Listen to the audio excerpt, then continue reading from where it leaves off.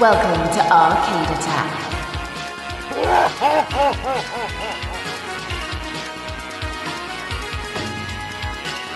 A retro gaming podcast for up to 4 players. Sonic Boom! Singing Bad Geek!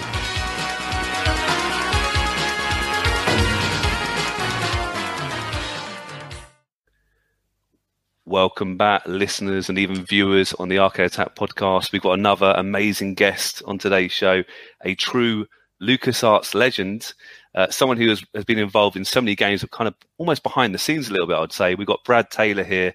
Brad, thank you so much for your time today. Oh, thank you. Thank you for having me. Thank you. I'm going to say the word scum, I think, probably more times in my whole life over the course of the next hour or so. But we're going into a bit more detail about that particular part of your career. But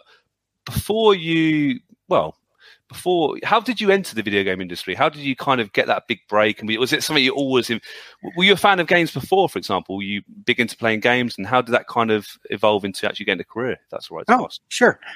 Well, let's see. Was it what I always wanted to do? No, I actually wanted to be an artist. Not that I had the talent for it, but I always enjoyed drawing. Let's see. Where did it start? I was at the junior college in Santa Rosa, taking a few classes, and the lab coordinator that was there was kind enough to pass on that LucasArts was looking for game testers and game programmers. So I put my hat in the ring. I think I actually wrote my thing for either. I didn't care which I got. Oh, right.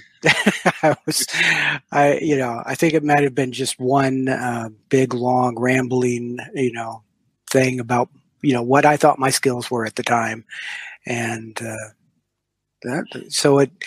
I mailed that in. Believe it or not, back in the days when you actually physically mailed things back and forth, and I think a few weeks later I got a phone call, Right. which was kind of cool, and I talked with David Fox for a little bit, and they brought me in for an interview, and that was quite the amazing day, actually. I met David Fox and Ron Gilbert and Eric Wilmunder. I also met Tim Schafer, Dave Grossman, Jenny Sward, and Ron Baldwin that day. Wow. It was an epic, moving from person to person interview in which they spun my head with lots of questions. You've reeled off so many gaming legends. I'm sure you agree. That have really made a huge impact on the video game industry, and crazy. And can I ask actually, were you a fan of LucasArts or Lucasfilm games at the time? I assume, or at the time, or I had played a fair number of them, but I have to say they were not official copies. I was one of them. So, like many a person. Yes. I didn't get previews, but I had plenty of free demos. Good stuff. And did you always like that kind of genre, the kind of point-and-click adventure genre then back in the day?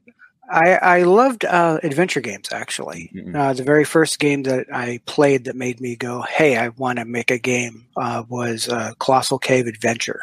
Right, okay. And I'd played, plenty of like Atari 2600 games and arcade games and whatnot. But it wasn't until, I had a text adventure where my mind was the canvas that they were playing with that really connected with me. Oh, fair enough. Yeah, no, fair enough. How would you explain your kind of first few days at LucasArts? Was it chucked in at the deep end? Were you given different roles, responsibilities? I know that you later specialized in the SCUM system, but just before that sort of time, were you given some responsibilities and whatnot? My very first set of responsibilities were pretty simple. I was given a seat in the class of SCUM U with a number of other people that were hired the same day, and it was upstairs in the attic of the main house at Lucasfilm Ranch, or Skywalker Ranch. And let's see, the first few days were all about learning what existed as far as the tools and the language and all of that. and we had Sam and Max, of all things. Wow. A little kind of a playground, if you will, that we were allowed to do whatever we wanted with it. And basically, we had classes. Ron would get up there and talk about this or that. And let's see, I had an interesting part about that, but we'll skip that. Come see you later. Feel free to chip in, yeah. Certainly. So the very first week was me just learning what existed, getting to know the tools and whatnot, and I didn't end up completing the course. All right, okay. Yeah, for whatever reason, Eric wanted me to work on some actor drawing routines. So the very first piece of code that I wrote was the scaling code for EGA, the Monkey Island, characters running around and being able to scale inside their walk boxes. It was written in C, and I converted it to x86 assembly language. Oh wow! Okay. I think it was a joke that they handed me one of the more complicated pieces of software that I had in the engine just to see what I would do with it, and I guess I did okay because they had me rewrite the rest of it.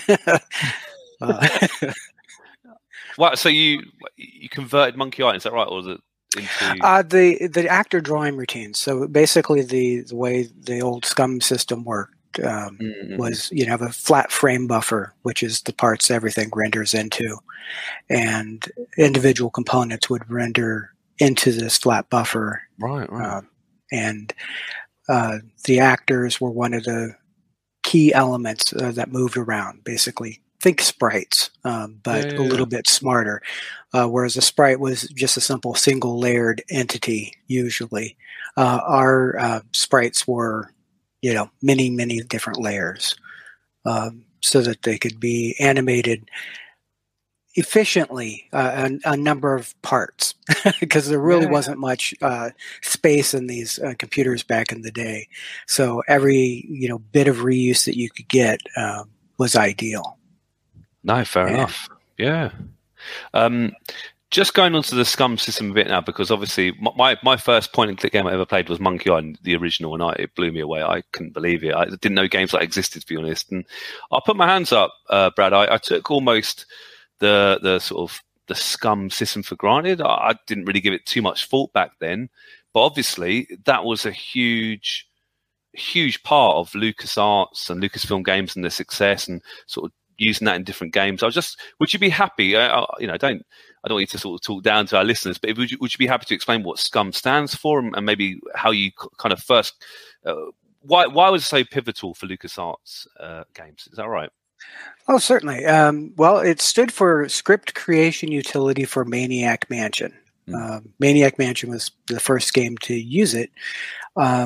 After, several games that Ron had built, they had decided on a particular genre of game, and they started working on just a traditional game, 6502, Target, Commodore 64. And as they were developing that, it became clear that the game was going to be much bigger than would fit in 6502 assembly language. Right. So they started exploring other options. And I believe Chip Morningstar mentioned to Ron Gilbert that they should use an embedded scripting language. I don't think they used the exact phrase embedded scripting language, but so let's see, why was it so pivotal? Well, I think that the pivot point with it was the fact that it was all domain specific knowledge. Right. So we had really good grounding in what it took to make a particular type of game. They had several other adventure games that they had done. There was Labyrinth and Aldeon and things like that, which had a similar vibe, not necessarily the same underlying, construct, but similar type of feel to experience.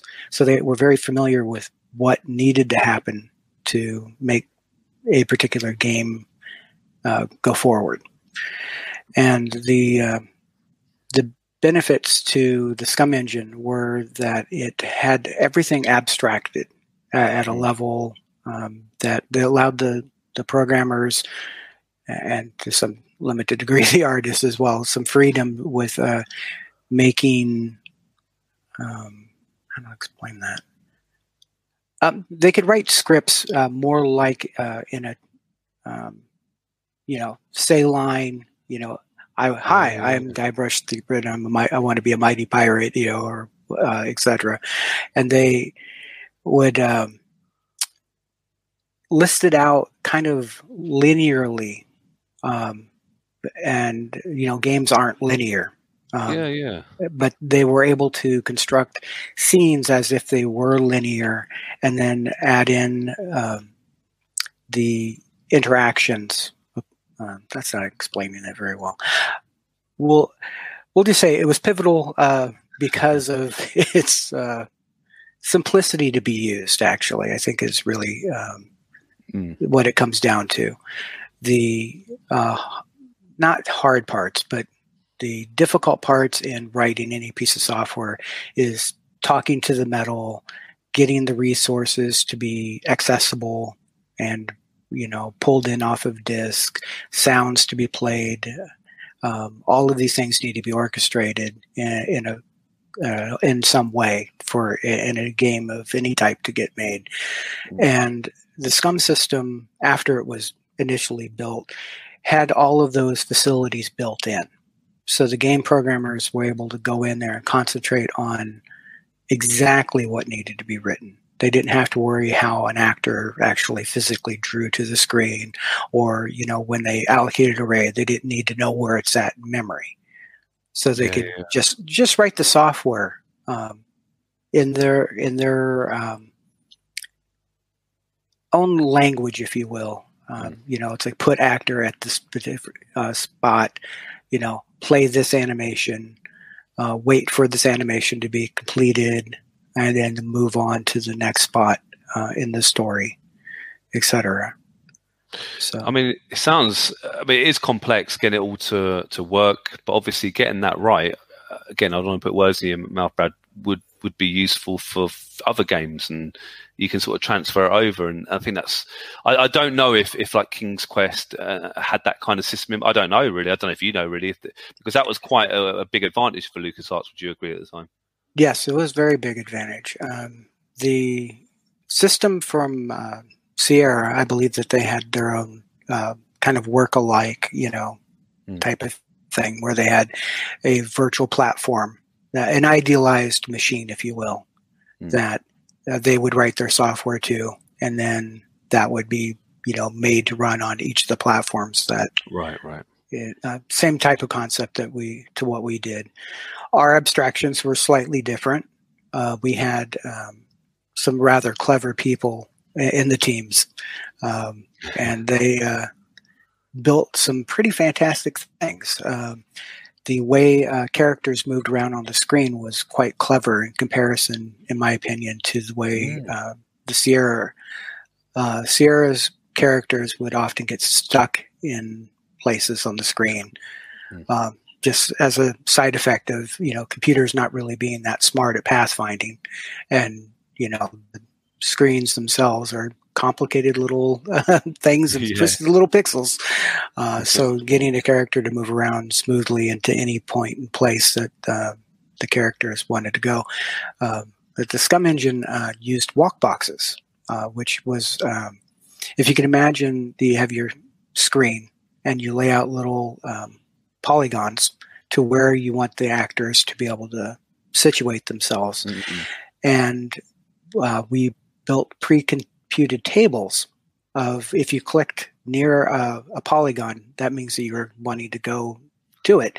And it would already know that to get to polygon 3, you have to go through polygon 2 and number 4 and maybe 6. And that would be the smallest path to it. So it would make a character look like it had some smarts as it walked and navigated around. And those were all done through kind of pre-computed things. That is pretty clever. Yeah. Again, I taken it for granted when you play these games personally, which is bad, really. I don't want to offend you, but when you think about it, it's crazy, isn't it? It is. It's amazing that games actually work at all. I think they're pretty fantastic because you're building stuff that represents not just an experience, but the whole experience in its entirety. It's like out of pretty much nothing other than an idea is where almost all of these things start. And you can, I don't know, the fact that we can build things that are interactive still amazes me. No, fair play. I'd love to know, Brad, actually, when did you sort of first lay your eyes on the initial Scum system from Ron Gilbert? I think he invented it. What was it like back then? And maybe was it quite a daunting task initially? I mean, obviously, Ron is a real legend, but what was it like early doors seeing this program? Did it take a while to get used to, for example? It did take a while to wrap my head around it. The experience that I had up to that point was relatively minimal, I would say, all things considered. I knew very little going into it. I mean, I thought I knew a lot, but reality is I didn't. Let's see, what was it like? It was all low resolution. We stayed low resolution up until the mid 90s. Just physically pushing 320 by 200 pixels across the screen on any sort of device. That was kind of magic back in the day, especially for machines that didn't have custom hardware for doing it. Yeah. Like the Amiga had advantages in that it had actual sprites and bit planes and all of these things and they cared about performance to some degree, whereas on the PC side, you basically had nothing but a flat buffer, and you could do whatever you wanted with it, as little or as lot as you could squeeze into it. Let's see. When I first saw it, it was all 16 colors. The tools themselves were not primitive by today's standards, but at the time, I was familiar with Deluxe Paint. And of course, I don't know if you've used Deluxe Paint. Most likely you have if you've had the Amiga. I love the Amiga. Deluxe Paint was an amazing piece of software. And it had all of the drawing tools that you would want, the ability to do palette management, etc. But it didn't really have layers. And that's where the tool set that Lucas had built, they had this animation program called Byle, and it's Byle. I don't think it actually stood for anything. And I've asked around, and nobody can remember why it was called bile, other than just that it is a disgusting bodily fluid. And that made the name of it easy when you're searching for things. But yeah, so it had layers, and that was the kind of magic point for me. It not only had layers, but it had little, like a timeline inside Flash. I don't know if you've ever seen Flash, but it's kind of has a horizontal timeline of which components are actually visible at any particular time.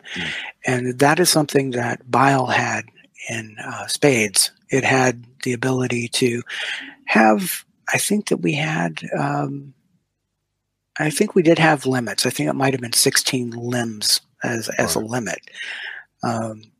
But that means that you could have, 16 individual sprites, or limbs in this particular terminology, displaying at the same time in the same animation. And it allowed pieces to be, like your arm could be chopped off and made into a thing that could slide horizontally or vertically a little bit to give that sense of motion. And instead of being one single piece of art that we had to store, we would just store is at this position, so you get a good amount of reuse out of it. Phlegm, let's see, was another tool that we used, and it was I love the names. They're quite fantastic. We didn't always have great names for things. We didn't have clever things like script creation utility for Maniac Mansion, which I wish we had named them with all, some sort of, cleverness behind them. Phlegm was our walkbox and room object definition tool. And it was, at the time, it didn't have any code generation things. That's stuff that we added to it later. But it would visually let you take the art from DPaint, and you would be able to annotate it in, like, this is where the clock is at. And this is, the clock, tick-tock animation thing that would go back and forth. I'm drawing a blank on that, what that is. The pendulum. Yeah. You would define your objects inside Phlegm, define the walk boxes, and define what you could clip behind and be in front of. So the actors could go behind a desk, for instance, and be in front of the desk. And to do that, we used masking of sorts. Instead of drawing a whole object, we couldn't afford to draw the desk and the actor behind it. So we would just draw just the actor minus the desk, if that makes any sense. Yeah, of course it does. It's, again, stuff I don't really think I've thought about before, but it's really interesting. So Phlegm was all about that. We had another tool called Mucus, which was almost Scum spelt backwards. And it was the thing that would take the output of Phlegm, and it would compress the art and compress the Z-planes, put all the walk boxes into some sorted order, and then Scum would consume the stuff from Mucus and mix in its magic sauce, if you will, all of the scripts and the sounds and everything, and then it would get built into one final binary, if you will, and that would be consumed by Sputum, which was the actual engine name. And so we had a number of other little tools, like we had Spit, and at some point they had a really nastily named thing which got renamed. It was Smegma was one of the tools at one point until we learned what it was. Yeah. And then we no longer had that tool, that name for it. Yeah. I honestly don't remember other than just the terminology. Oh, wow. So Sputum would be what you would run the actual game. And that was the part that would be ported to each individual system. So Sputum was, the game was built on this kind of physical or an abstract platform. It had an idea of what a screen size was, what the video buffer, those sort of things, what an input system was. And that would get ported to the Amiga or the Atari ST, the PC, the C64, the FM Towns, let's see, CD-TV, which not that that's much different than an Amiga, but it was at the time. It had a CD drive. But yeah, so the engine itself is what most people are familiar with. It's incredible hearing this. This might be a silly question, Brad. I don't think it's on my list, but you've obviously contributed so much to so many classic games, but did you kind of work on these games, or would you almost argue you did the stuff before the games? And that's a bit of a weird question, but were you given a brief? This is what we're going to make now. We're going to make Sam & Max or Day of the Tentacle or Grim Fandango, whatever it is. But were you then told to work on the Scum engine first or during? I'd just like to sort of join the dots a bit. Oh, sure. So it was a separation of concerns in fancy parlance. So they would be working on the game design, and they being creative, more creative staff.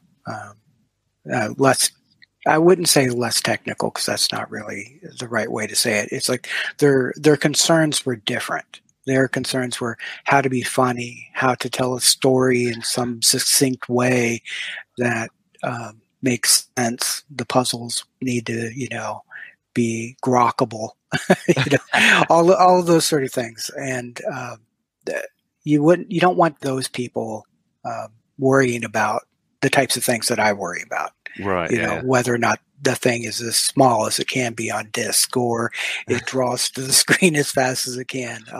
That really, the fact that Guybrush can zip around the screen isn't as important to them as him having to focus to go from point A to point B, or follow the shopkeeper, etc. They allowed to do that. So no, I LucasArts, I never really worked on the games themselves, other than the technology. And they would have, at the very beginning, a list of things that they knew that they wanted. And if there was something that the system couldn't do, we would try to build that in, so that as they started the game, they wouldn't have to worry about whether this feature would exist or not. Right. They could go ahead and build with the assumption that this will work and it will, meet our needs as they go along. At Humongous, I did some game work. I have a particular style of game that I like. I like match 3 type games. I've been making them for way, way too long at this point. But I had more arcade type game experiences in me than storytelling, it turns out. Oh, fair enough. So, yeah, we're talking about Humongous, definitely. I mean, did you ever? I don't want to, upset you, but did you ever feel like you're part of the crew, but did you almost feel like, I'm not really part of the game itself, or did you feel a bit weird to be detached, or? I always felt fairly connected to it. Everything that got drawn on the screen went through something I wrote. Whether or not they wanted it or not, it went through something I wrote. So no, I always felt connected to the games. I think that the games themselves are works of art, and I'd always felt privileged to have been part of them, but never felt separate from it. No, I definitely felt part of the team. And we had inverse schedules, if you will.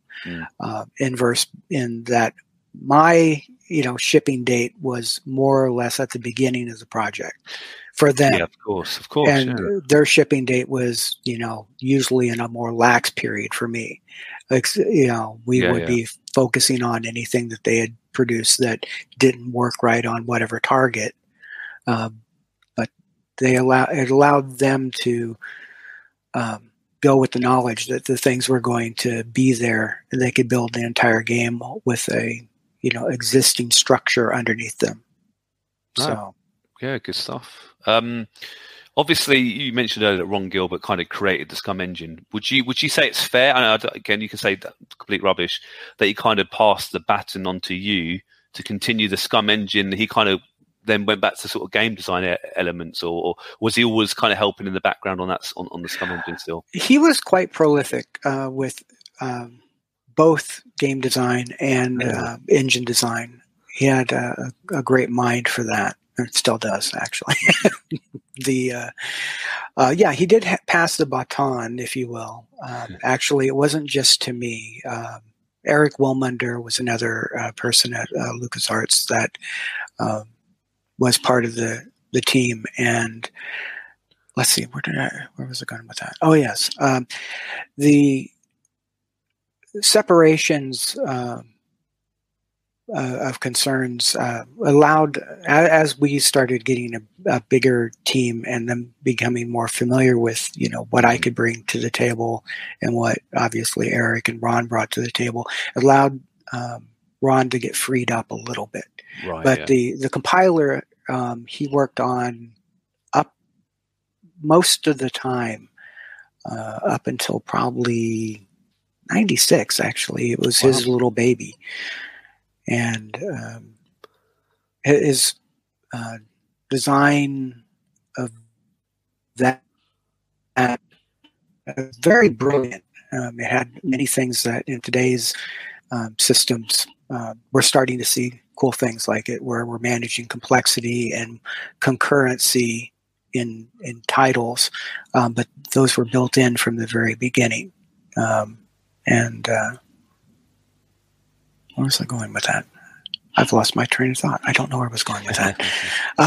That's right. No, it's really interesting, Brad. So yeah, talking about how you kind of took it on from Ron a little bit, weren't you? And yeah, incredible. Just to fill us in a bit, what games did you sort of work on, or the Scum system work on when you were hired? And kind of, are you happy to put like a timeline? Sure. Yeah, interesting to know too. So when I first started, it was in June of 1990. Monkey Island was probably about halfway done by the time I came in. So they had a good sense of what the game was going to be. It didn't have all of the things optimized yet, but they had the core mechanic of what they wanted done. The storytelling was, getting done as the days progressed through it. Things were a little bit more fluid back in those days, where you could write software up to the very last minute. Not that you didn't want it to go through test, but the closer to the ship date, the less grand the changes are as you go. So the very first game that I worked on was Monkey Island. At the same time, they were working on a few other titles for the FM Towns, and those were they were done by a separate team. Not entirely sure what their team size was, but it was funded by Fujitsu, and it allowed them to use hardware that was much cooler than the PC was at the time. It was a 386. It had FM Towns. Is that a Japanese console? It is a Japanese console. I don't think it ever came out in the States, or if it did, it was very late in the game by the time it came to the States. I think it was called the FM Marty when it made to the States. The let's see. The next game that got started was Indiana Jones and the Fate of Atlantis. Such a great game. It is a good game. Had a lot of really interesting aspects to it. Really pushed color cycling and multiple branches, actually. Yeah, I was going to say the pathway system. That must have really been quite. Yeah, I've spoken to Noah Forstein before, and he's really explained it there. But the kind of Scum element of it must have been quite a challenge as well. Is that fair? It was. The very first Monkey Island, Maniac Mansion had the ability to switch between characters, but didn't have the same breadth of the experience that you're switching between. So, yeah. No, let's see. What after? Let's see. Got the Dig was also being worked on at the same time. That was a project that was very long in the process of making. It turned out pretty well, I think. I've played it relatively recently. I loved it, but when I did some research on it, Brad, it went through a lot of changes. A lot of people were in charge of it and left it. And were you there from the beginning? And did you see it go up and down? And I did see it. It was always a project that was in the background being worked on by somebody. That in the background's not really the right word. It was always being worked on. Yeah, fair enough. And I think it really turned out well in the sound department, the gaffing, if you will. If you listen to it, it's really well put together, audio-wise, in my opinion. It seems to have had more environmental sounds. in my opinion, than the other games. And let's see, during the final, since I was only at Lucas for 2 years, because we went and we left, but there was also Day of the Tentacle had just started up, and I remember the kind of the big innovation from my side of things was we put in something that we called interactive templates. So inside of Flim, which was the tool that you defined your rooms in, used to, say this is where this object is at, this is its Z plane, etc. But you would still have to write the code. And with interactive templates, there was a kind of a general form that things would take. It's like it would syntactically, there's things that the compiler wants to see. So interactive templates would be something where you could say, I want to make a door, and it goes from point A to, from this room to this room.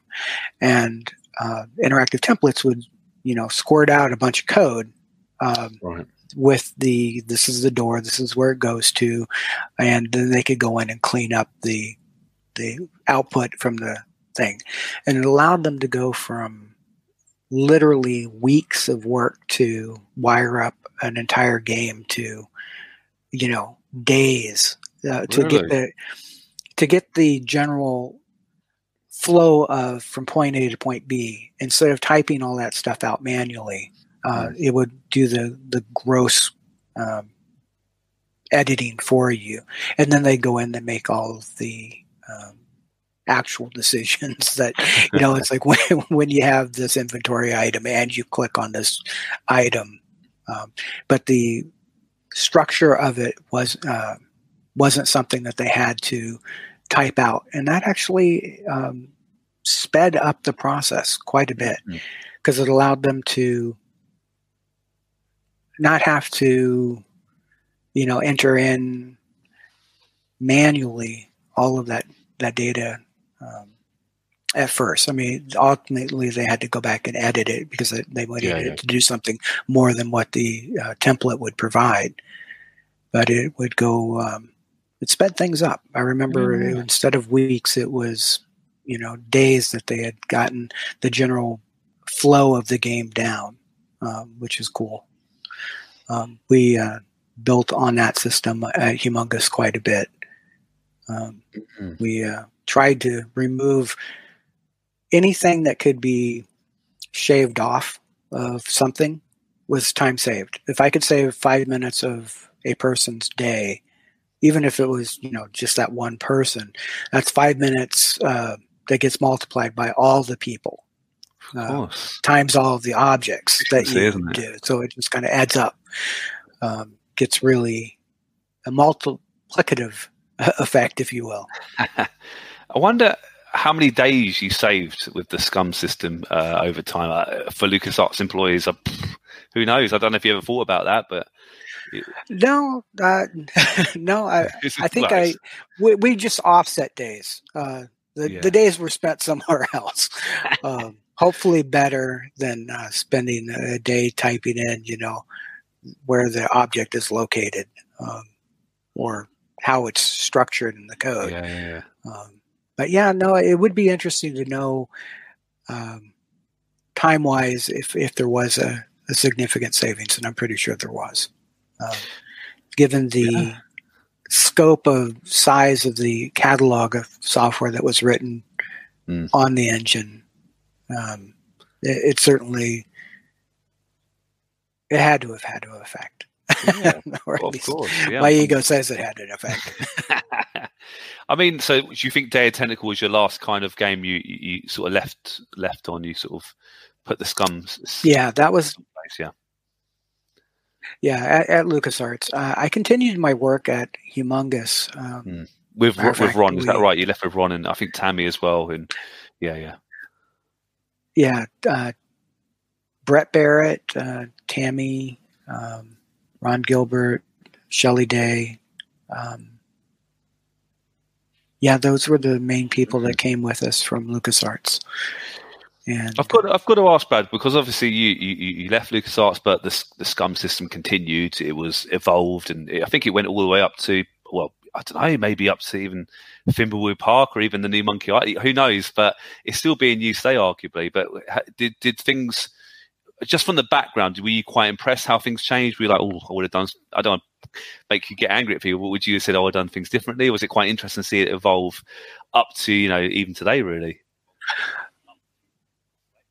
Oh, it was amazing to see it evolve. I mean, because when you look at the types of experiences that it was able to produce, we had games that were, as going back as far as the Commodore 64, Maniac Mansion, was a relatively simple game in its core elements. I mean, it wasn't anything that people hadn't seen, except for maybe the ticking clock and the switching between our characters and whatnot, and the verb interface. But if you look at the breadth of types of games that were done in the system, we went from point and click games all the way up to real time strategy games. Yeah. So it had a fair run, I would say. I don't know if you ever saw Moonbase Commander, but it was a fantastic game. I haven't seen that. It was written in the Scum system. It was 4-player real-time strategy game with a unique hook. You should check it out. I think that the game is underappreciated. I believe it, even in the day that it was kind of out there. It was, I believe, given the best game nobody played of the year. It's called Moonbase. Moonbase Commander. Okay, I will try it out. I love RTS games, actually. It's a big genre I'm a fan of, actually, so I will try it out.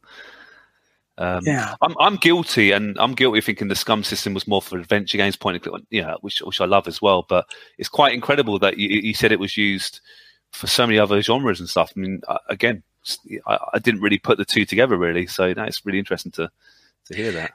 Yeah, well, once we got the core elements of what was being animated was completely artistically driven. So it didn't matter, if it was an educational game, it's still going to play the animations back in a particular way. And all of the infrastructure that we built up for managing memory, managing sounds, playing back, scripted scenes, all of those things could be used by any sort of game.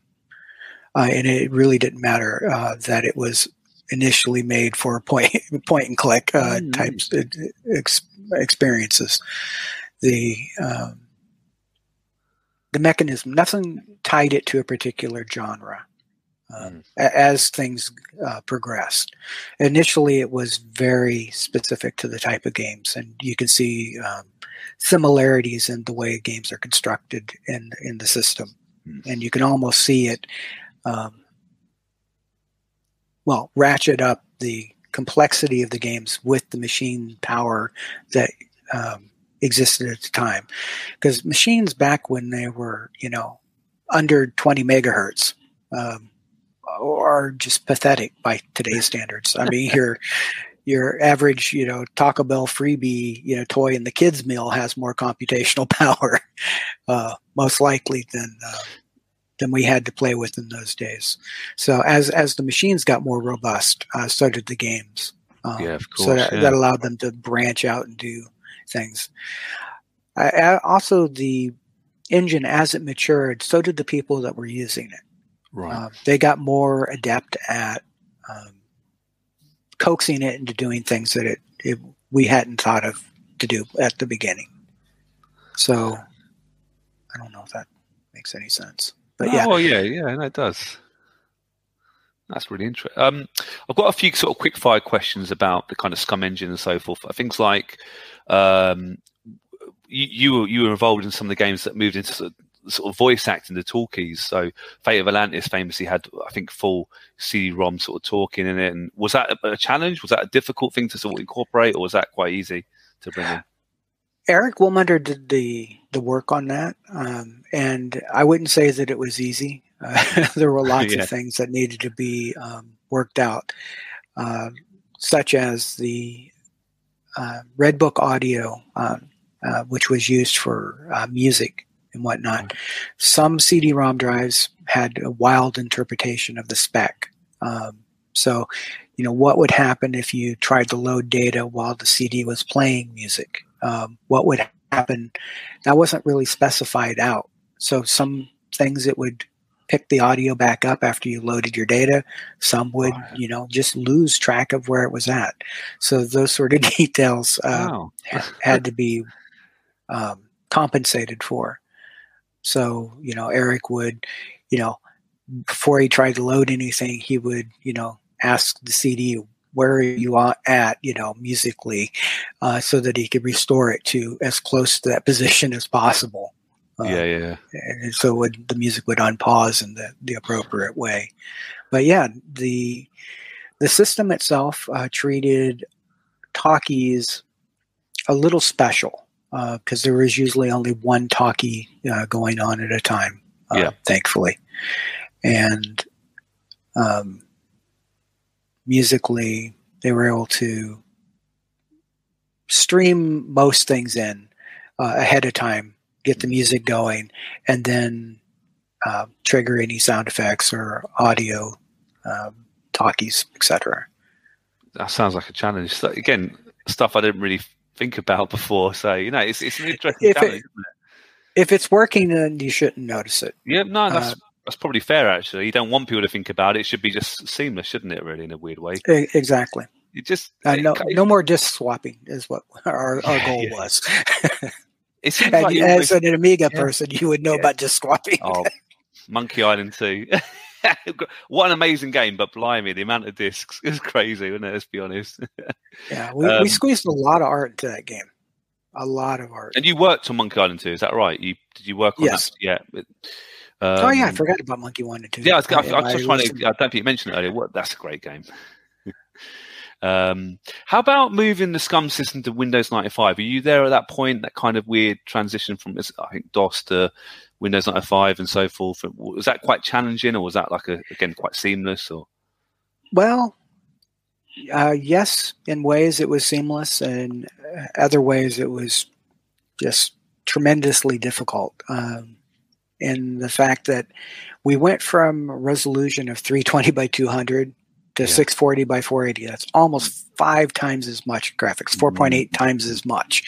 And believe it or not, almost 5 times as much graphics costs 5 times as much time to draw. So we weren't allotted any more frames per second on the machines.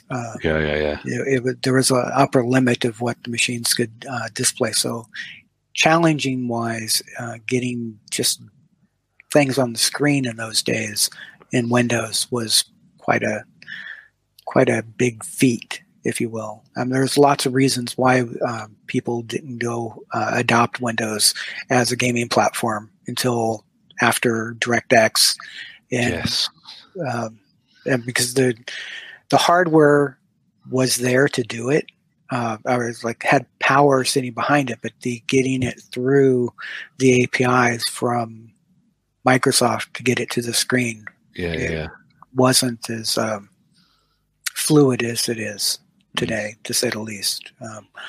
So, in addition to the just biggie sizing it, if you will, the graphics, we also had to deal with all sorts of fun things where we were building for a platform that wasn't complete at the time that we were doing it. I think Tammy was telling me that story about how she had to work on stuff that it wasn't even released, and there was always things updated and things. Yeah, isn't that crazy? Yeah, we predated Windows 95. We actually hedged our bets, and we built everything on top of a Win32 layer. So Windows 95 was a 32-bit operating system. Windows 3.1 was a 16-bit operating system, but it had this subsystem, which you called Win32S, and it basically installed a 32-bit operating system alongside the 16-bit operating system. Wow. And that's what we actually targeted. So we were able to 3.1 via Win32s as well as Windows 95. So we didn't go straight to Windows 95. We had an installed base of Windows 3.1.1 users out there that we had to consider. Yeah, appease still. Yeah, look after. But let's see, what else went wrong or what went right? The tools, as we were going from low res, 320 by 200, actually had rectangular pixels, not square pixels. Wow. So we had to change. All of the tools had to be redone to basically deal with this new aspect ratio. Luckily, it was the same aspect ratio, but it wasn't the same. So every tool that we had to change. The resolution had to change. The aspect ratio changed. The complexity of the APIs changed. That's crazy, to say the least. But we actually kind of got lucky in that we had previously ported the engine many different places. I mean, it started on the Commodore 64 and went from the Commodore 64 to the PC, from the PC to the ST and the Amiga, etc. So we had an idea of how to do that. And we had actually just finished up porting the engine to the 3DO system. And the 3DO was actually an amazing piece of hardware at the time. I mean, looking back on it, it seems quite primitive, but it was pretty robust, to say the least. And so a lot of the things that we had to work on with Windows, we had already built in. Like we had a audio mixer that was very different on the 3DO than we had on the PC up to that time, because it actually had the ability to play 4 digital audio tracks at the same time with DMA channels. And that allowed us to do all sorts of things. Like we built on top of, how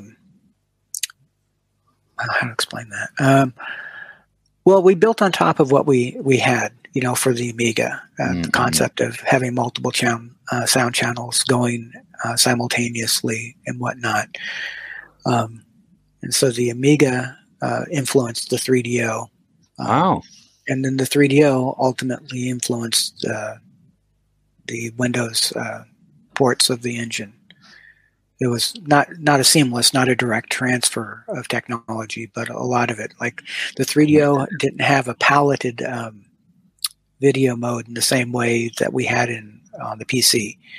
It ended up to be more efficient for us to actually just write out 16-bit color data than to actually try to use their paletted things, because it just, CPU-wise, it just wasn't up to the pushing the data. So we had already eaten a lot of time figuring out how to speed certain parts of the engine up to get that data going through. So we were already used to pushing twice as many pixels as 8-bit. And then when we went to, almost 5 times as many pixels, it was just only having to double the speed.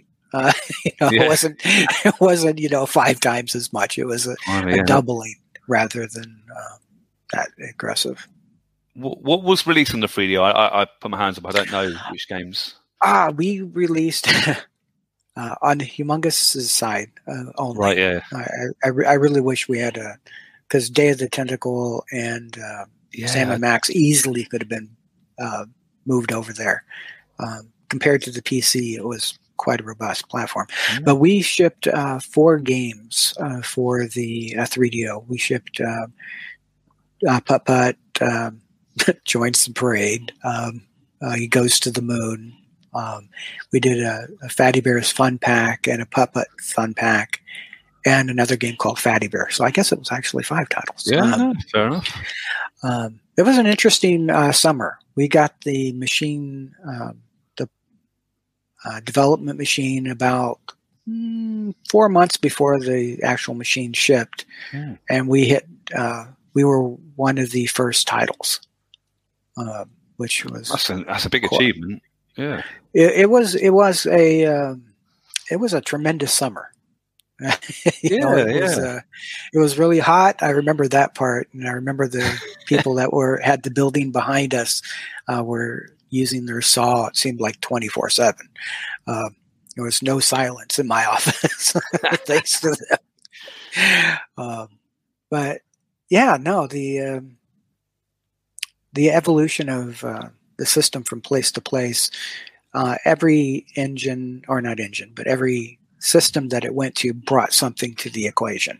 Whether like the 3DO brought to it, we had to actually go 32-bit on the 3DO because 16-bit ints in their compiler at the time just broke code that was broken. Right. Okay. Interesting. So there was like you would be traveling through your normal execution, and then whenever it would hit a short 16-bit int, it would have a chance of not generating proper code. It took a few days to figure that out, but once we did, we went through and we biggie sized the short variables all to ints, and that took care of that code generation problem. But it was not necessarily, we had to eat memory because of that. Because instead of having 2 bytes represent an int, it was now 4 bytes size. Yeah. So everything doubled in size in memory. Thankfully, they had a lot of memory in those machines. Had they not, it would have been almost impossible. Wow. I mean, that's fascinating, Brad. I love hearing this sort of stuff. It's, again, things I don't really think about, but it's, obviously you had to think about it 24/7 at some point, didn't you? Just getting this stuff working. Did you ever meet Trip Hawkins at 3DO by any chance, or was it? I did. You did? Okay, awesome. He was really an amazing guy. Just a slick person. Just himself was. He felt genuine when he was talking to you, which was, for meeting somebody that high up the food chain at the company. He was pretty slick, I would have to say. I've re-met him many times. No, I don't think he remembered my name any of the times afterwards. But yeah, no, it was neat. And then the 3DO, I never sort of joined adventure games with 3DO, and apologies, but was that something that Trip was quite happy to get on his system? It's like, we should promote this genre, or when you spoke to him, or was he?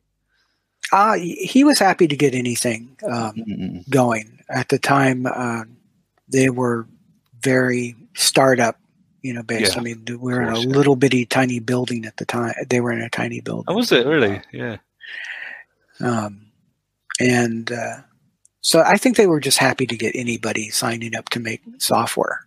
And the fact that we agreed to bring, I think we agreed at 3 titles, but we ended up with 5, was their, we expanded the catalog. They were happy to have that. I really wish that they had taken and gotten Capcom to port Street Fighter 2. Had they had that at the very beginning, I think it would have changed. I mean, an arcade perfect Street Fighter 2 would have changed things for them, I think. They got a Street Fighter 2 later, didn't they? I think down the chain. They did. But a launch title would have been. I agree, actually. Yeah, having nothing. The 3DO suffered from a glut of multimedia titles. I hate to say it, but 3 to 8 year old software is very different than what you want to launch an $800 console at. Is just was unfortunate. Well, and you're a big fan of Street Fighter, I take it. Is that? I am. Yeah, me too. Yeah. We played that game religiously. What, at Humongous at LucasArts, or just at at Humongous and LucasArts, we used to go to the arcade and play. Nice. Brett Barrett and I used to just spend limitless hours, when we decided to move up to Humongous, there was a period of about 6 months that I knew I was going to be leaving and leaving LucasArts. And Brett had finished up his tour of duty, if you will, with the games that he is working on. So we had a lot of free time when we weren't working, and we went to the arcade all the time. It was tremendous fun. And at Humongous, we bought the Super Nintendo version, the Famicom version, the minute it came out, and we just played that until we would just have to replace joysticks weekly. Who's your go-to character? Have you got a favorite character? Ryu was my favorite. I also liked Blanca and Guile as well. He was kind of a cheap little guy, though. You could buffer way too much with him. I mean, from the squat position, you could attack, 3 different ways, and period. That was all there was. We used to joke. One of the people we worked with was named Pete, and we used to call it Pete Fighter because he would use Ryu, and he had the fastest low kick that you could possibly imagine. He would just beat you to death with his foot. Well, yeah, and it worked. That was the beauty of it until you figured out that was all he had to. Pete Fighter was nothing but low kicks. So once you figured that out, good.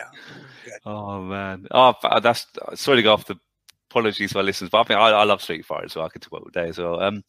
What was so Ron Gilbert? When let's be honest, he's a proper legend. And did you get on with him from day one? What was it like working with him? And you obviously moved with him to Humongous Games, didn't you, Brad? So it's not like are you happy to sort of go into a little bit of detail about what it was like working with? Ron? Sure. Ron was incredible. Smart as can be. Also contemplative, I would say. He would think before he acted, which is a really good thing to have in a leader. So he'd ponder the thing before he would act on it. There wasn't a lot of knee-jerk reactions to things. It was like, okay, all right, this is what's happening. Let's figure out the process and then go through the process. So there was good intuitive leaps, I would say, with Ron, but never any flippant, things that would change radically from moment to moment. He was very stable and contemplative, I would say, which is really good. I think he balanced my. I'm more reactive. Right. So it was a good balance, I think. At LucasArts, I mainly worked with Ron and Eric Womunder the most. I had lots of dealings with the game programmers and, QA and all of that. But the bulk of my time was spent with Ron and Eric. And both of them are just cracker smart. They're just incredible people. I'm sure you can hold your own, Brad. Or you obviously can. So, well, I think I was able to bring something to the table that they didn't have already, which was useful at the time. Yeah. So.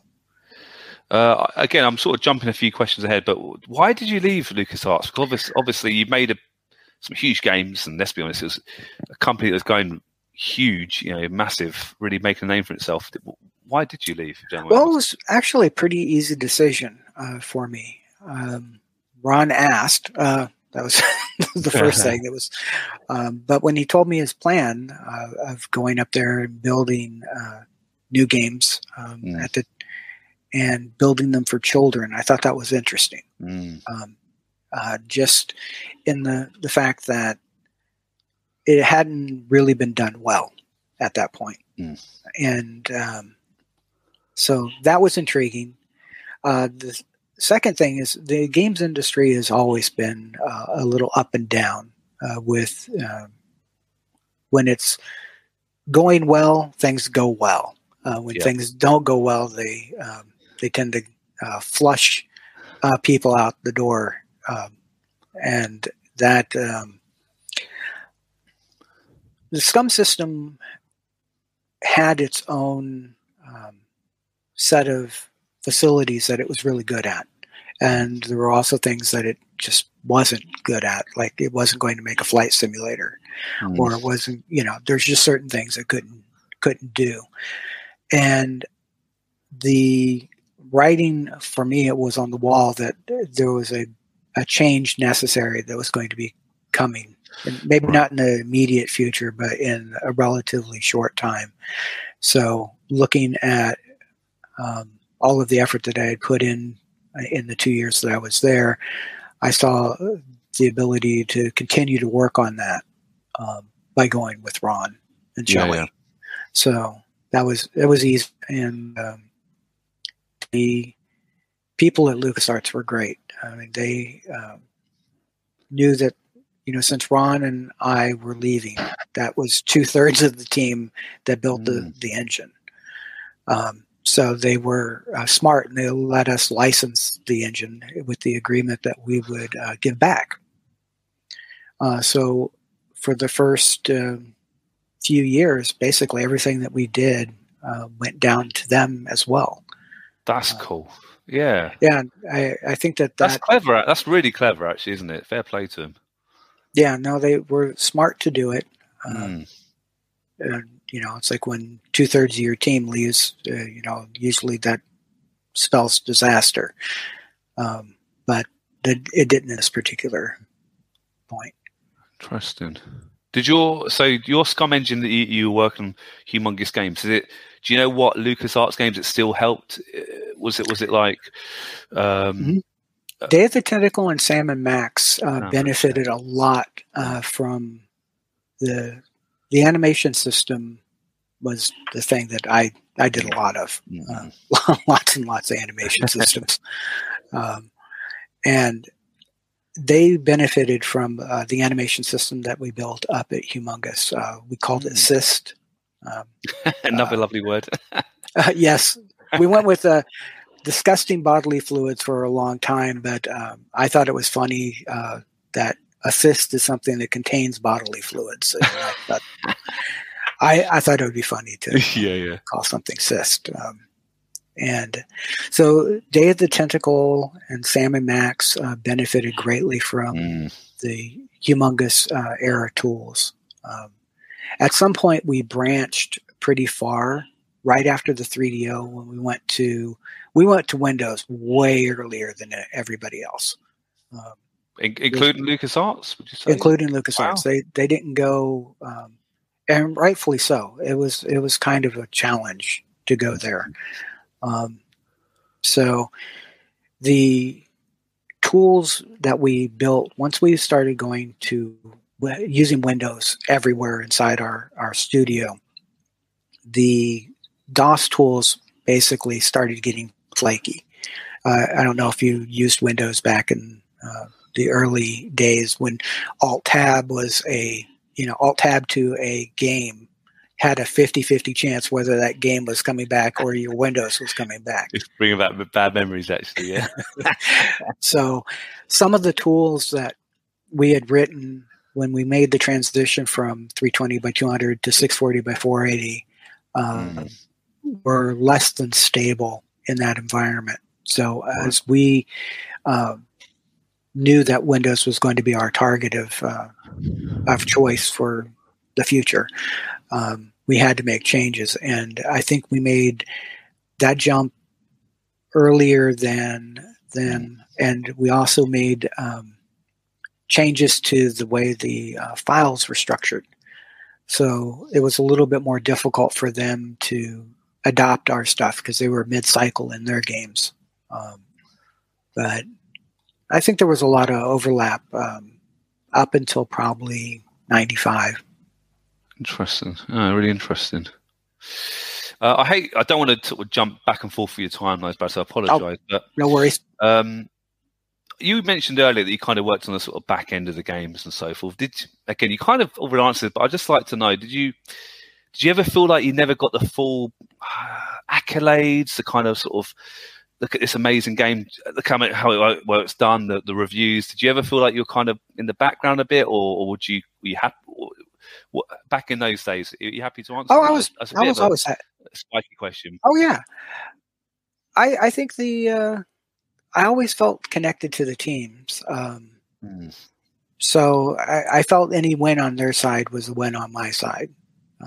I felt always that the expertise that I brought was different than the expertise they brought. So we worked as an amalgam of sorts that was stronger than any one individual component. I never really felt slighted by not being mentioned or anything like that. I think it is unfortunate that my name isn't mentioned more often, but only in a sense that I think my daughter would appreciate, me having some legacy that was known about rather than just being, a person on the side. But other than that, no, the games were great on their own. I do believe that I helped make them better than they would have been, but they're separate entities, I think. Do you have a personal favorite LucasArts game? Not maybe that you worked on, not necessarily, but what game do you think is probably the best at LucasArts? I mean, there's some huge classics there. Well, I have a deep fondness for Monkey One because that was the first game that used any of my code. So that one wins just hands down because it was the first for me. Visually, though, Day of the Tentacle or Sam & Max, I think that they knocked it out of the park on both of those, especially Day of the Tentacle. I think the fluidity of the animation, that would have been a really great game to have brought to consoles, I think. Because visually it was very cartoony. The story structure was good. I think Day of the Tentacle might be my time fave. travel elements as well are so good. Yeah, I love Day of the Tentacle. I have to say, it's a great game. Did you ever meet George Lucas? I like to ask all my LucasArts legends this. Did you ever get the chance to meet him, and or any other celebrities? If you don't mind chipping in. I never met George. He was in the dining room a couple times when I had lunch, but never a face-to-face meeting. It was verboten to use. We weren't. It was drilled into us that basically, if spoken to, you could talk to a celebrity, but do not speak to them without them speaking first. So I kept my head down and shied away from any, firing offense, like, being visible. No. Fair enough. I don't blame you, really. But did you see a lot of, like, obviously, I think Steven Spielberg was there knocking about sometimes. Quite a few. I did see a number of famous people at the lunch and walking up to the front of Skywalker Ranch. You would see them and move the other way. But it was a fantastic place. I definitely, as my first real job, I didn't realize what an amazing place it was at the time. I mean, I knew it was LucasArts or Lucasfilm Games at that point, and it had a tremendous reputation. But looking back on it, amazing first job. Amazing. Oh, yeah. I bet. I mean, we've had on the podcast for David Fox, Brett Mogilewski, Noah Forstein, and Tammy as well, Tammy Borowick, and she was very. I put my hands up. She was like, "You must get Brad on the show." So she was very insistent, and she said you got some great stories on it, and it's come true today. But I mean, you've worked some huge, unbelievable people that are still and legends in the game. What qualities did these people bring? I know you said it's your first job, Brad, but why was LucasArts so special in that sort of 80s, 90s period? I think it was diversity. Everybody that worked there had a pretty distinct background. And what they brought to the table wasn't what every other person brought to the table. I mean, in the artist side of things, you had people that had a wide variety of core talents that they brought to the table. Obviously, talent was something that everybody had. But I think it was the differences in personal experience that they brought. And the hiring process weeded out people that were maybe overly talented and really boisterous. They seemed to, I don't know, I won't say,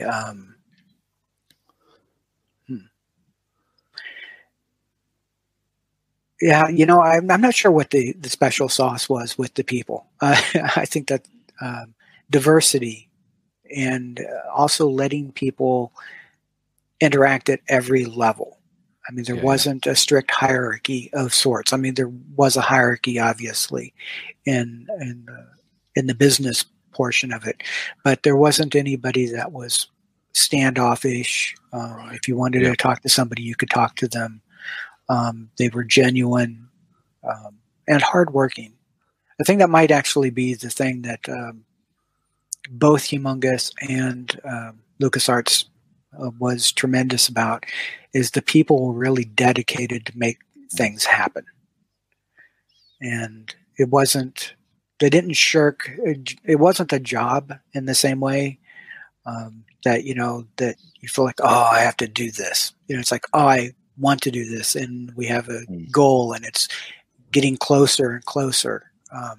And I think people that have that drive to achieve see it as a short-term thing to get over whatever obstacles in front of them, and do anything creatively to make that happen. So, good on diversity. I really appreciate that. What a great answer.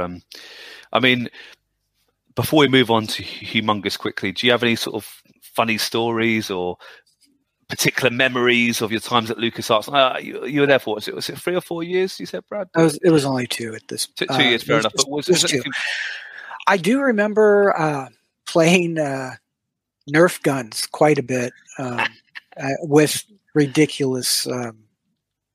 We had these Nerf guns that had just come out around the same time period with big launching things, but we also had people who had makeshift things that would shoot projectiles, and those hurt more. The Nerf guns. I remember being chased around the little main lobby area by Ed Killam. Right. He was quite the, I don't know how to put it, a very active person. So you'd shoot him and he would, fall over and just play into it, which was, I remember that quite well. I also remember playing MIDI Maze on Atari STs. That was a very formative experience, just in what type of gameplay was possible. I could see that always bringing laughter and camaraderie in its play, even though you obviously are playing face to face. It went short, small areas, but it was one of the very first group experiences that was more than 2 people playing a game, and I remember that very, very fondly. And I remember the just roarious laughter coming out of it when somebody would get shot. I remember that pretty well. Great stuff. And thank you. I really appreciate it, hearing these stories. It's so incredible learning about this particular time in video game history. Thank you, Brad. Humongous Games, obviously you moved on. How long were you working at Humongous Games, and how would you kind of compare it to your role at LucasArts, for example? It was very similar, still in the technology side of things. I did branch out into some game design stuff, but mostly that was arcadey type of experiences, not storytelling. As much as I was into storytelling and whatnot, the talents I had clearly lied somewhere else. When I first started wanting the games, I started with a idea of making a story game, and what I ended up doing was building a system to build systems with it. So build a little database things that would house all your monsters, house all of your geometry, for the level and whatnot. And I never really got to make that game that I had in mind, but I certainly built the pieces to make a game out of it. So at Humongous, we had a very similar vibe, not too surprisingly, because we had we brought with us whatever special ness that the people who had already worked at LucasArts. So we had a familiarity with the process of building games and a kind of a philosophy of how to build them, and that I think benefited us greatly because culturally we had very similar vibe. It wasn't a strict hierarchy. We had lots of people moving from role to role, lots of movement within the company. So people that usually started as game testers brought with it their tremendous talents, and some of those people went on to be marketing people or game producers or whatever talent that they had. We were good at utilizing them. So as people would expose themselves to us, so to speak, as we would get familiar with what their talents were, we would bring them into the fold, if you will. So, good stuff. And obviously targeting a different audience, younger children and so forth. Was that a different mindset, or was it? I suppose for you, Brad, it wasn't too much of a change. Is that fair from your particular point of view? No, it wasn't. From my side of things, whether I'm drawing a spaceship or I'm drawing a cute little car, it doesn't matter. As long as it's done well, I will display it. The children's market was very different. A 3-year-old and an 8-year-old are very different beasts. So designing software that can span that distance was a bit of a challenge. But I think that we didn't talk down to the children. Or even dumb the game system down. We were building on an engine that had shipped, at the time, AAA titles, if you will. Yeah. And so we were able to leverage that quite well. So the quality bar that we brought, just kind of the baseline of technology that we started with, was really high. So we were able to just tell stories. And animate them well. And some of the ways that we built the software was special. And it came from, stuff from LucasArts as well, just the kind of philosophical changes. Ron obviously had a tremendous amount to do with that. But he had really strong feelings about death in games and setting back people's progress. Right, yeah. And a lot of those kind of philosophies trigger over into younger audiences as well, because it's something that you can't take away things from people in games. They get frustrated by that. To say the least. So, it's like having characters randomly come in and steal something from you is something that we would never do in children's game. So the punitive things in most video games we had to do away with. But that is interesting. You have to really think about how. Yeah, you want to raise children, I suppose, and the morals and stuff. Things that, well, you don't maybe have to think about too much for adult games as much. But it's very interesting. Really interesting. I certainly appreciated. I mean, I'm not a particularly violent type of game.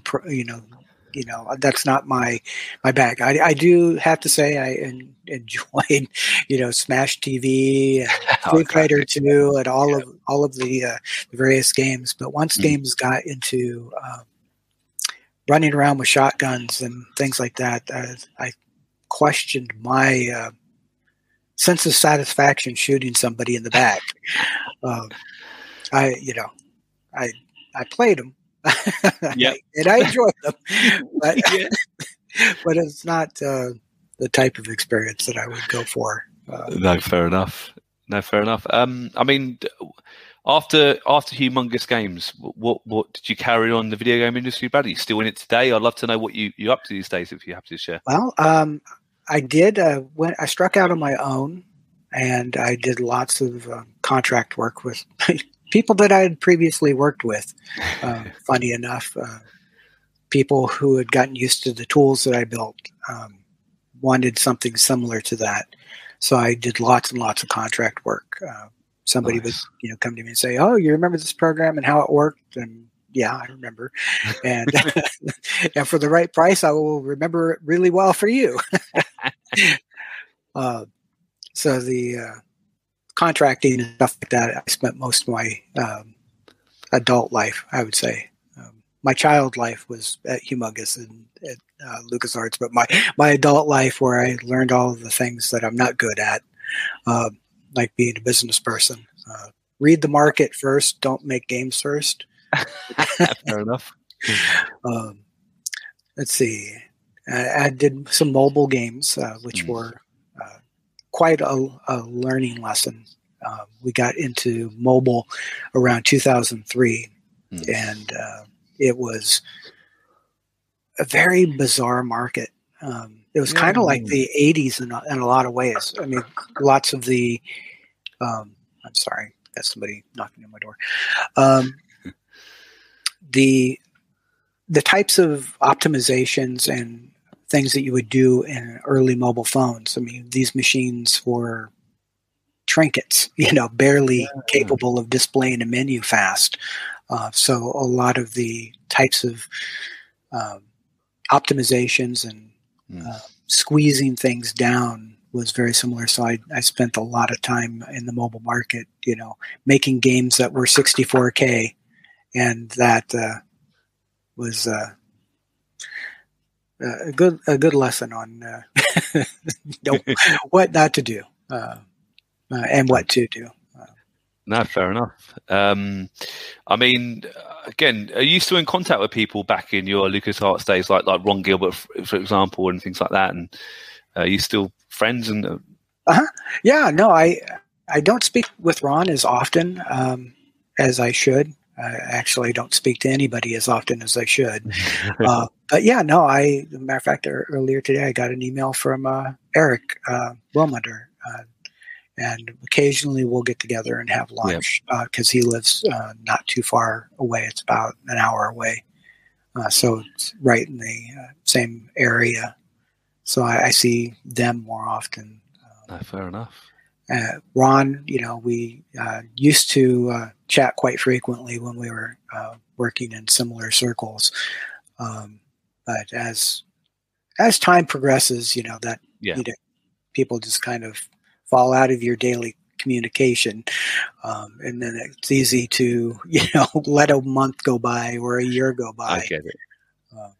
But obviously, Badge, you know about Return of Monkey Island. You would have heard. It's a bit of a naughty question, but were you told about this game before? Did Ron kind of give you any hints, or did you find out when it was revealed? Or I found out when it was revealed, and what an excitement! April Fool's Day, wasn't it? I think. Yeah, no, I was, taken by surprise. I mean, I knew he was working on something, but I didn't know what. And lots of the people that I chat with, they can't talk about what they're working on. So I'm fairly used to saying, how are you doing? And, anything that you're doing that's fun, outside of work. So that sort of thing, we would get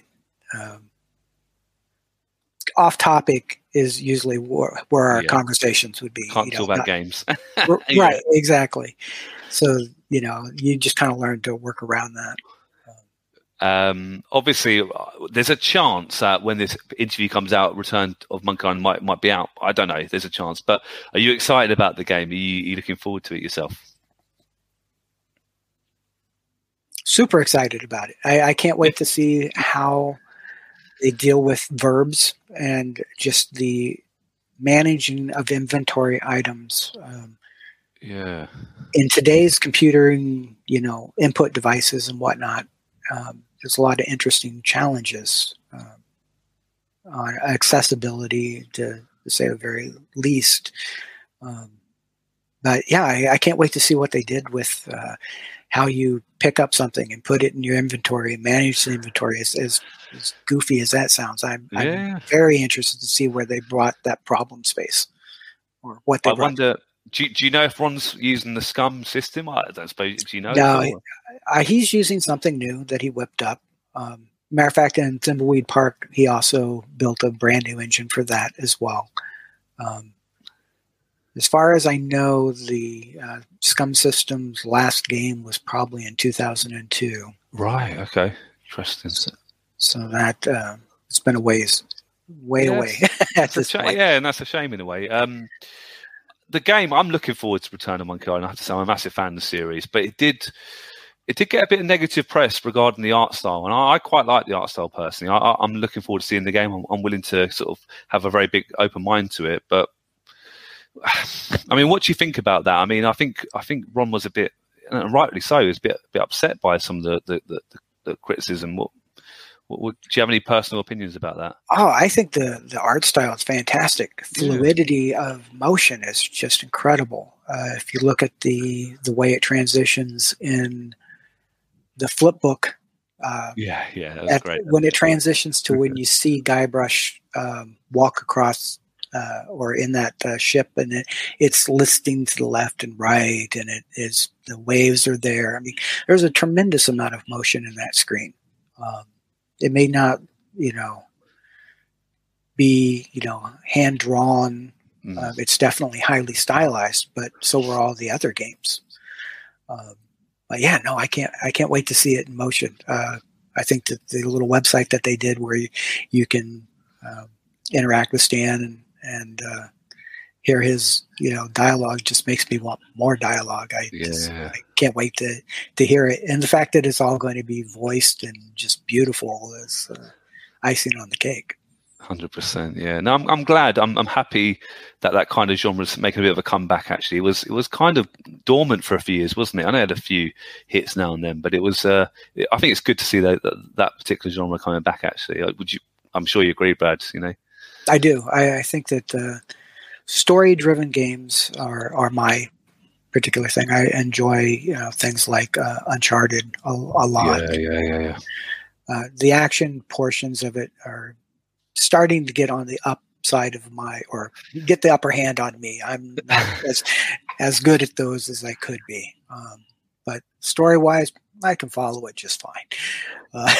Actually, I'm sure I think it's Uncharted 4. I think there's a Monkey Island or Guybrush Threepwood portrait. I think like an Easter egg. I don't know if you know that. But I had not seen that. I think it's hidden away somewhere. Yeah, I think I haven't seen it personally, but I've seen pictures online and stuff. But there you go, little Easter egg there.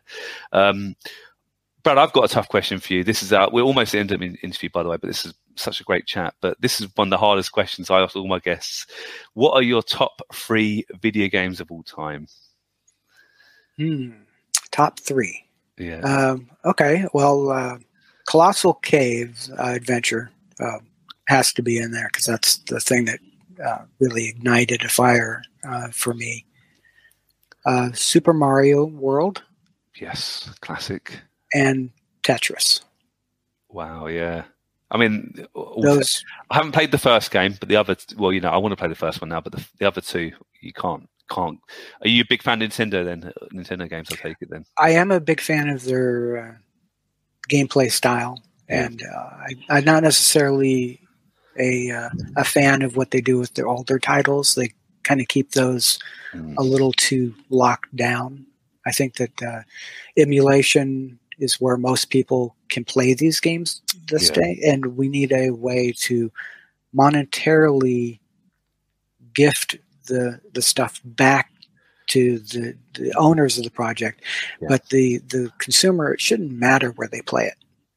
They should just have the right to play it, and as long as they paid for it, I agree. It should be whatever. If you want to play it on your toaster, hey, why would they care?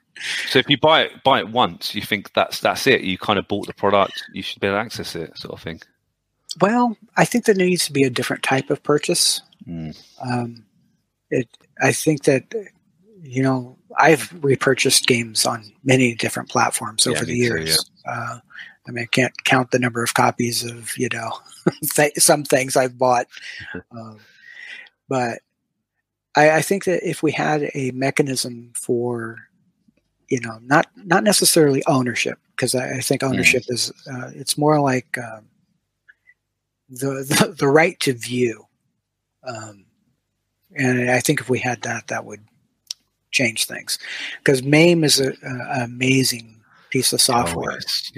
And I think it's, as we go forward, it's just going to get more and more important, because we've got this history of software that is lost to time if we don't preserve it.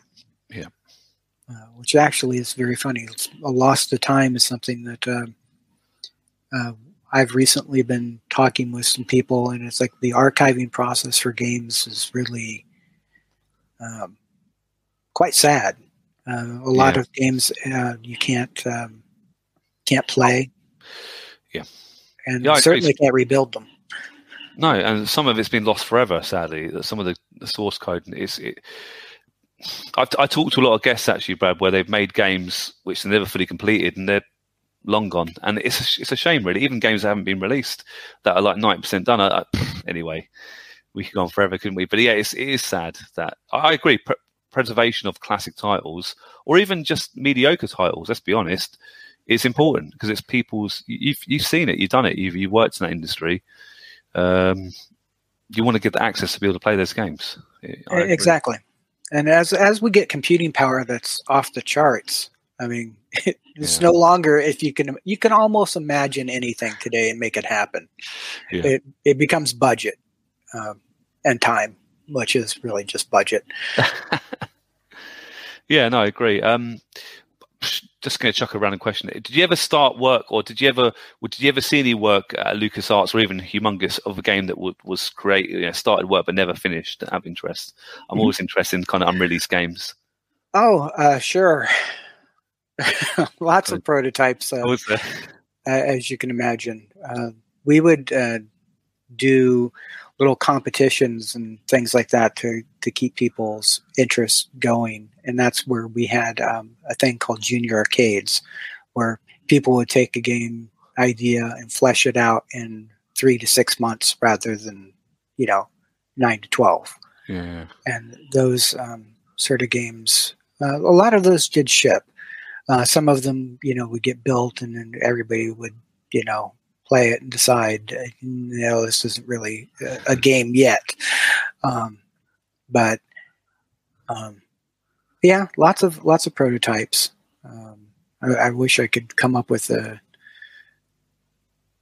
one that's off the top of my head. There's games, canceled games is another thing that's really unfortunate that happens in our industry. Things that never see the daylight, just for whatever reason, whether it budgeting concerns or the project got skewed in some way. It happens. Trying to think of there was a game called Mishap that we did at Humongous, and took and used 3D pre-rendered characters and stuff like that. I really would have liked to have seen that actually happen. Never made it. And then, of course, just endless gameplay variations. Lots of things, you need to actually build to see that it's not a good idea. And as you say, it's like even the crappy games deserve to have life. It's true. Brad, look, you've been such a gentleman, and I love hearing these stories about the kind of sort of the stories we don't hear about too often. About the behind the scenes kind of work. I think it's ridiculously important, and thank you for being part of so many games in my childhood as well. Growing up, it made a big influence on me. So I know our listeners and viewers will love this. So thank you, Brad. Well, thank you. I've got one final question. I enjoyed this quite a bit. Thank you. Now I've got one final. It's again a bit of a tough question, a bit of a silly question, arguably, but we ask all our guests. Could be any character, by the way. If you could share a few drinks with any video game character, who would you choose and why? I would choose Sully from the Uncharted series. I think he would have good stories and be a fun drinking buddy. Thanks for listening to today's podcast. We really hope you enjoyed it. You can tweet us at Arcade Attack UK. We're also on Facebook at facebook.com/arcadeattackuk. Check out our website at arcadeattack.co.uk for lots more retro gaming goodness and to delve into our archives. Our podcasts are also available on Spotify, Stitcher, Podbean, YouTube and Apple Podcasts. Please leave us a review and a rating. We'd really appreciate it. If you'd like to support Arcade Attack, please check out our Patreon page at patreon.com/arcadeattack, which will give you access to exclusive podcasts, interviews and other bonus content. So, until next time, take care and we'll speak to you soon.